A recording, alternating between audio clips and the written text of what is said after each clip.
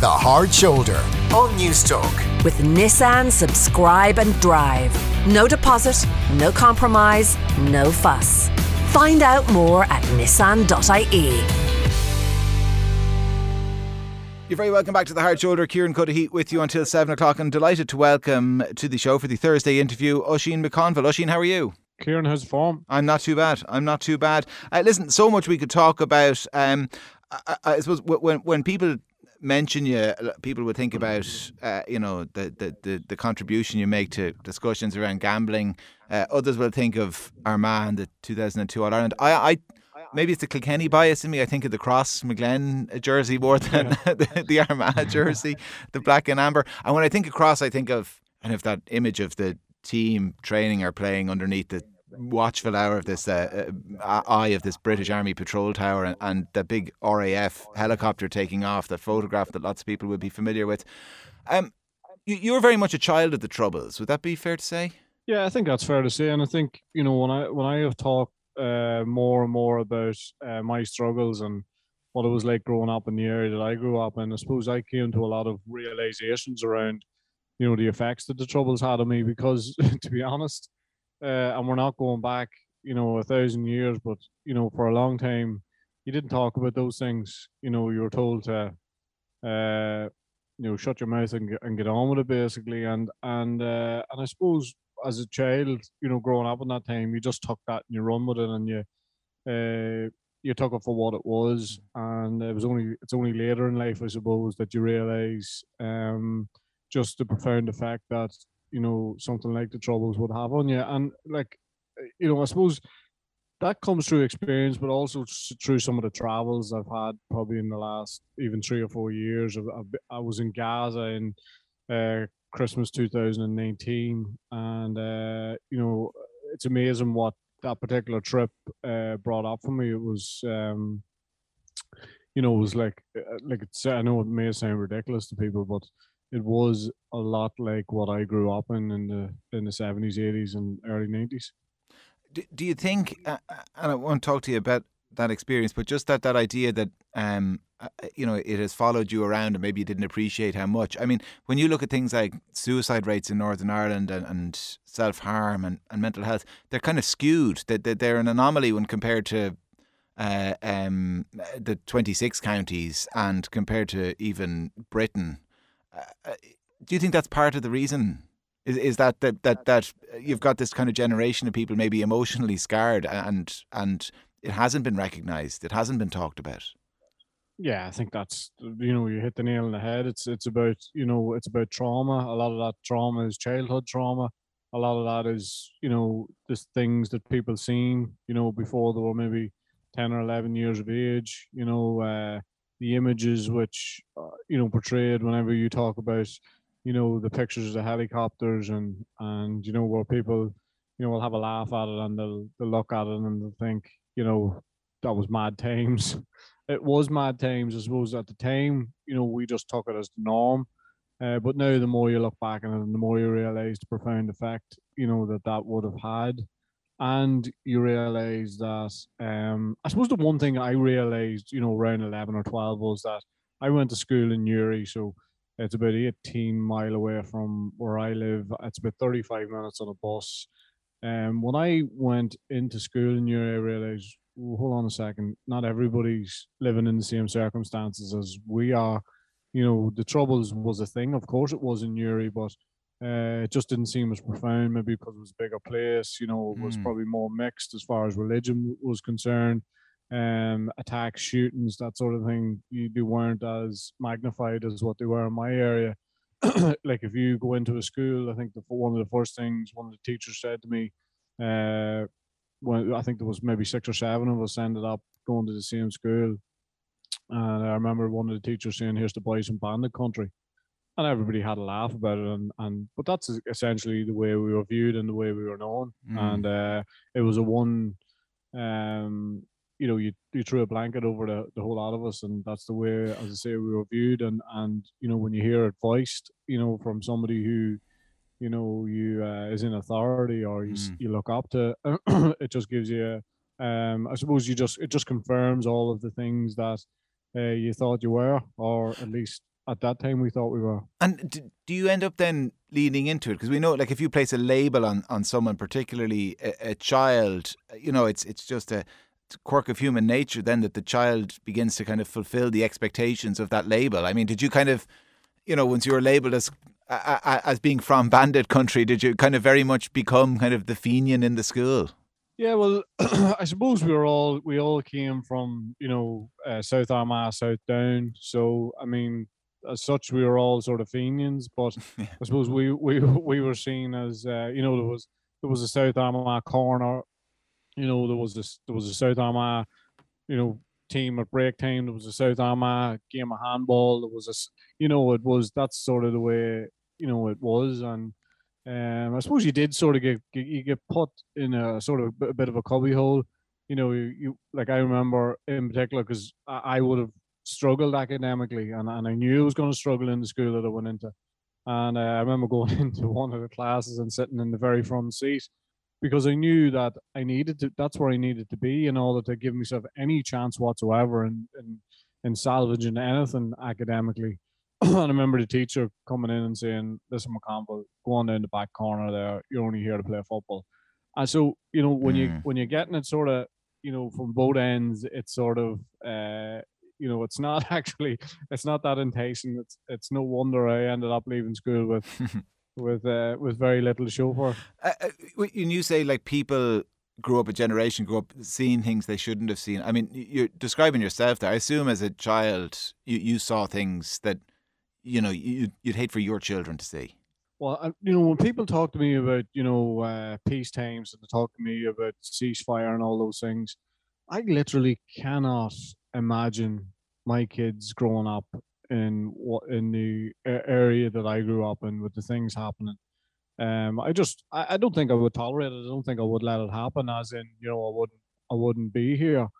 I don't know what that says for me. I haven't really thought about it that much, but I just know that I suppose the one thing we want to do is we want to protect our kids, and we don't want to see them. But I suppose at that time, for my family, I mean, we had no choice but be where we were. And again, it was the norm. My mum and dad had grown up with it, and subsequently, my older brothers and sisters. I was the youngest in a family of 9, so my older brothers and sisters, they'd all seen it. I'd seen the effect that it had on them at times. I watched them, being stopped and searched and all those sort of things. I remember my sister coming into the house one time, and there was after being a bomb attack, and she was stung from head to toe. She jumped into a hedge to try and protect herself, and she was stung from head to toe. And she came into the house and she had no idea she was stung from head to toe, and stuff like that just lives with you.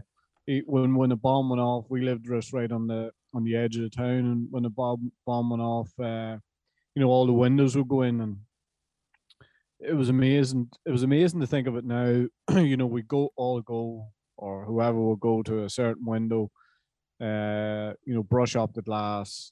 We put the timber in it that was there from the last time. We wait for a glazer to come. He put it back in, and we just get on with normal life. And again, it seems strange. You might be walking through a certain area, and a week later, and all of a sudden you're stepping on glass or something like that. And but that's just, as I say, that's the way it was, and that's what we got used to. I mean, I know it's probably true of everyone, like that old saying, the past is the foreign country, but it must be particularly true. I mean, for your kids, I don't know, do you talk about that, or have they reached that age, any of them, where they've started to ask questions about the past? But I mean, your experience must be completely alien to them.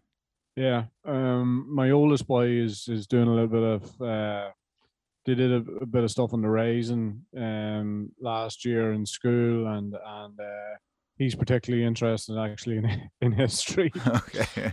Lots of awkward conversations ahead, Oisín. Yeah, there's lots of awkward conversations ahead, and that's not even talking about my own stuff. But he's interested in it. He has a certain perception of what went on, and I suppose as much as he's a kid, he's probably not that far away from what it was.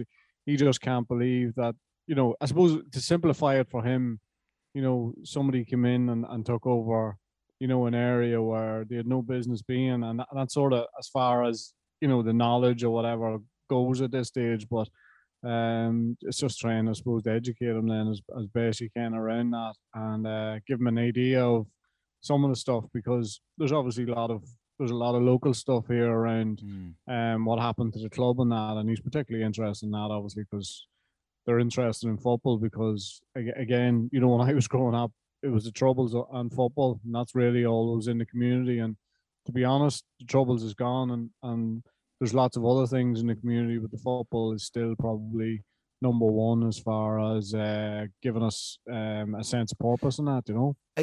You mentioned Newry, and I heard you recently talking about your parents kind of suggesting that if you were in Belfast, tell people you come from Newry, because it just comes with less baggage than saying I come from Crossmaglen.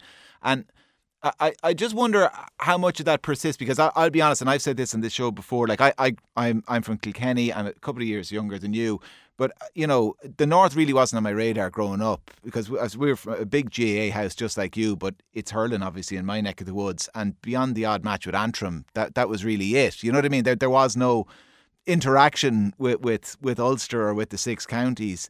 And to this day, like, and maybe this says more about me, I still find myself, every time I meet someone from the North, immediately I kind of try to work out, are they one of us or one of them? And it's just, maybe I shouldn't, but it's instinctual. It just happens. I try to make a decision based on their name or where they're from.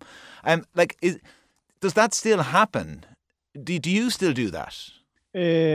Funny, I had a chat with Andrew Trimble at one stage about this, and we were talking about the things that have changed, and lots of things have changed. But I personally speaking, I don't really think about that anymore. I suppose because of my line of work, I'm dealing with people from every sector of the community. I'm dealing with people from all different religions, and it's more diverse, I suppose, than like every country now is more diverse than it ever has been. But I don't sit there thinking, right, okay, like I know exactly what you're talking about, though. I know, the first thing you think about is right his surname, and then his first name, and you think, and then I suppose the next question is, what school did you go to? And then you really have them, you have them clocked, and I think, I was talking to Andrew Trimble about this as well, about, like people from my area, we talk about the north of Ireland, we never say Northern Ireland,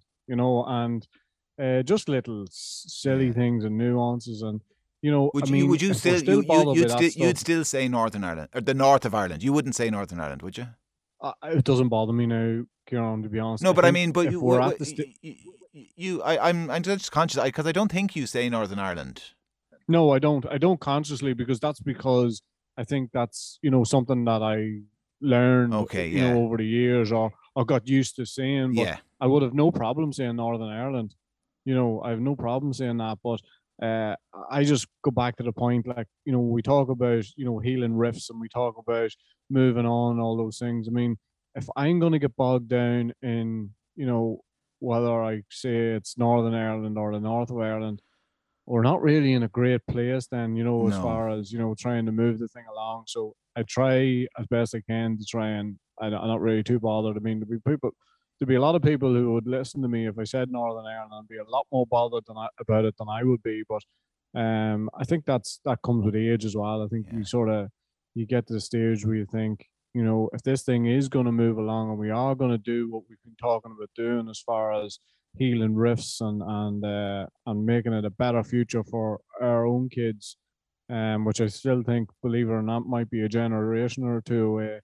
But if we're going to get bogged down in little things like that, I think we're not really in the place that we think we are. The Northern Ireland versus North of Ireland, it's just another version of the row about symbols, isn't it? And I know symbols matter, but I mean, they don't really matter when you're getting up and just want to put food on the table at the end of the evening. And I think there's more and more of that now, Kieran. I think, people are so preoccupied with there's so many challenges in life, for families and for kids. And look, I'm involved in coaching and in football, and I honestly, like, I really see the challenges that young lads have now, in particular, because it's young fellas that I'm coaching, but I see the challenges, and the challenges, as much as they're a lot of them are the same. There's a lot of them that would be alien to us. When it comes to phone, social media, that sort of thing. And they have a lot to. They have a lot of stresses outside of thinking about what flag needs to be flown in the city hall and stuff. That for a lot of people, I mean, that's of no real concern to them whatsoever. You're 100% right, and for a lot of for a lot of adults, a lot of families, it's exactly what you said. It's about putting food on the table and making sure things are right, under your own roof before you even think about what's going on outside of it. But don't get me wrong, for a lot of other people, it's important, and I would never forget, where I came from, or our history, or the struggle, that we had, the intimidation, the oppression, all that sort of thing. But again, it's about trying to move on from that and trying to make it a better place to live. As on that point about the young lads, because like you'd come to this as a coach, obviously, so you have first-hand experience dealing with it. But I suppose the counselling background as well would give you maybe an understanding of what they're going through. And you talk about phones, because body image is another one that strikes me now as kind of being a thing in dressing rooms that certainly wasn't a thing when I was in dressing rooms, thankfully. I mean, how much pressure do you find these kind of teenage fellas are under? Huge pressure, because they're expected to excel in every area.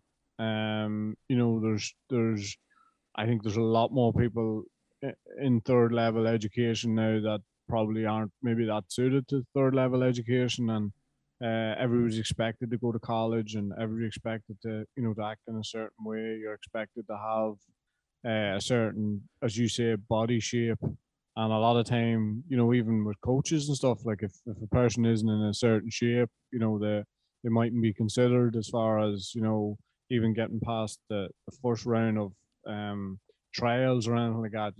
That's the expectation. And so a lot of that, some of that comes from coaches themselves. But generally speaking, what I find is young guys feeling they need to act, behave in a certain way.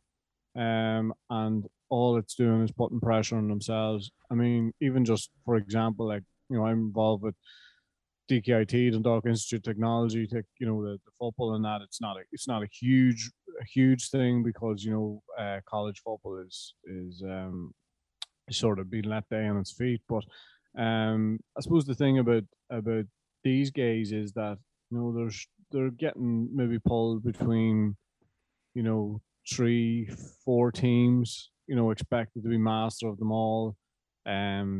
Expect to be on the pitch 7 days a week. Some of them are trying to hold down a part-time job. Some of them are trying to be successful as far as the career that they've chosen, as far as, the studies, the exams, all those things. That's not even taking into consideration family life, relationships. So there's a lot of stuff just there, and I see it with them sometimes. And one of the things that we decided to do a while back, which seems absolutely ridiculous for a coach, but we don't really train the lads, anymore, because they're all training elsewhere. We just try and get them together, and, have a chat and go through things. And I think because of that, we may well just get a little bit more out of them, as far as they realize that we're not looking for a pound of flesh, even if everybody else is. So I think that's important, is the arm around the shoulder now and again. So probably don't get enough of that, because like even GAA now has become such a results business, and it's it doesn't matter what team it is. I see it at underage, I see it at 10s, 11s, 12s, as a results business, and people just want results. So I mean, where does the pressure lay when you're looking for results? It falls back on the players again. Yeah, and I suppose to go full circle, because you started by talking about maybe your generation and the legacy of the Troubles, and maybe not confronting that legacy and the baggage it means that you carry. I mean, do you worry that there's now a generation of these young lads that isn't being addressed? The problems you talk about there, like the problems and the pressures that they face, that they kind of it's hard for them to talk about it. It is hard for them to talk about it, and if you have 3-4 different people and 3 different masters, and you maybe have somebody at home and they're wondering why you're not getting the results that you can. They're wondering why maybe you're 18 or 19 years of age and why you're not able to play a little bit of your own way. And it's just a bit of a minefield. But certainly, the trauma thing, it just continues, and it continues in different ways, shapes, and forms. And I think we are at last starting to recognize that, as far as treating people and people in crisis and all that. But we have a long, long, long way to go. Oisín McConville, councillor, former Armagh footballer, All-Ireland winner, 2-time All-Star winner as well. We'd be here all day, Oisín, if I ran through all of the honours. But listen, like I say, thank you so much for your time. That's our lot for today's edition of The Hard Shoulder. Off the Ball there up next, and I'll be back tomorrow from 4. Have a good one.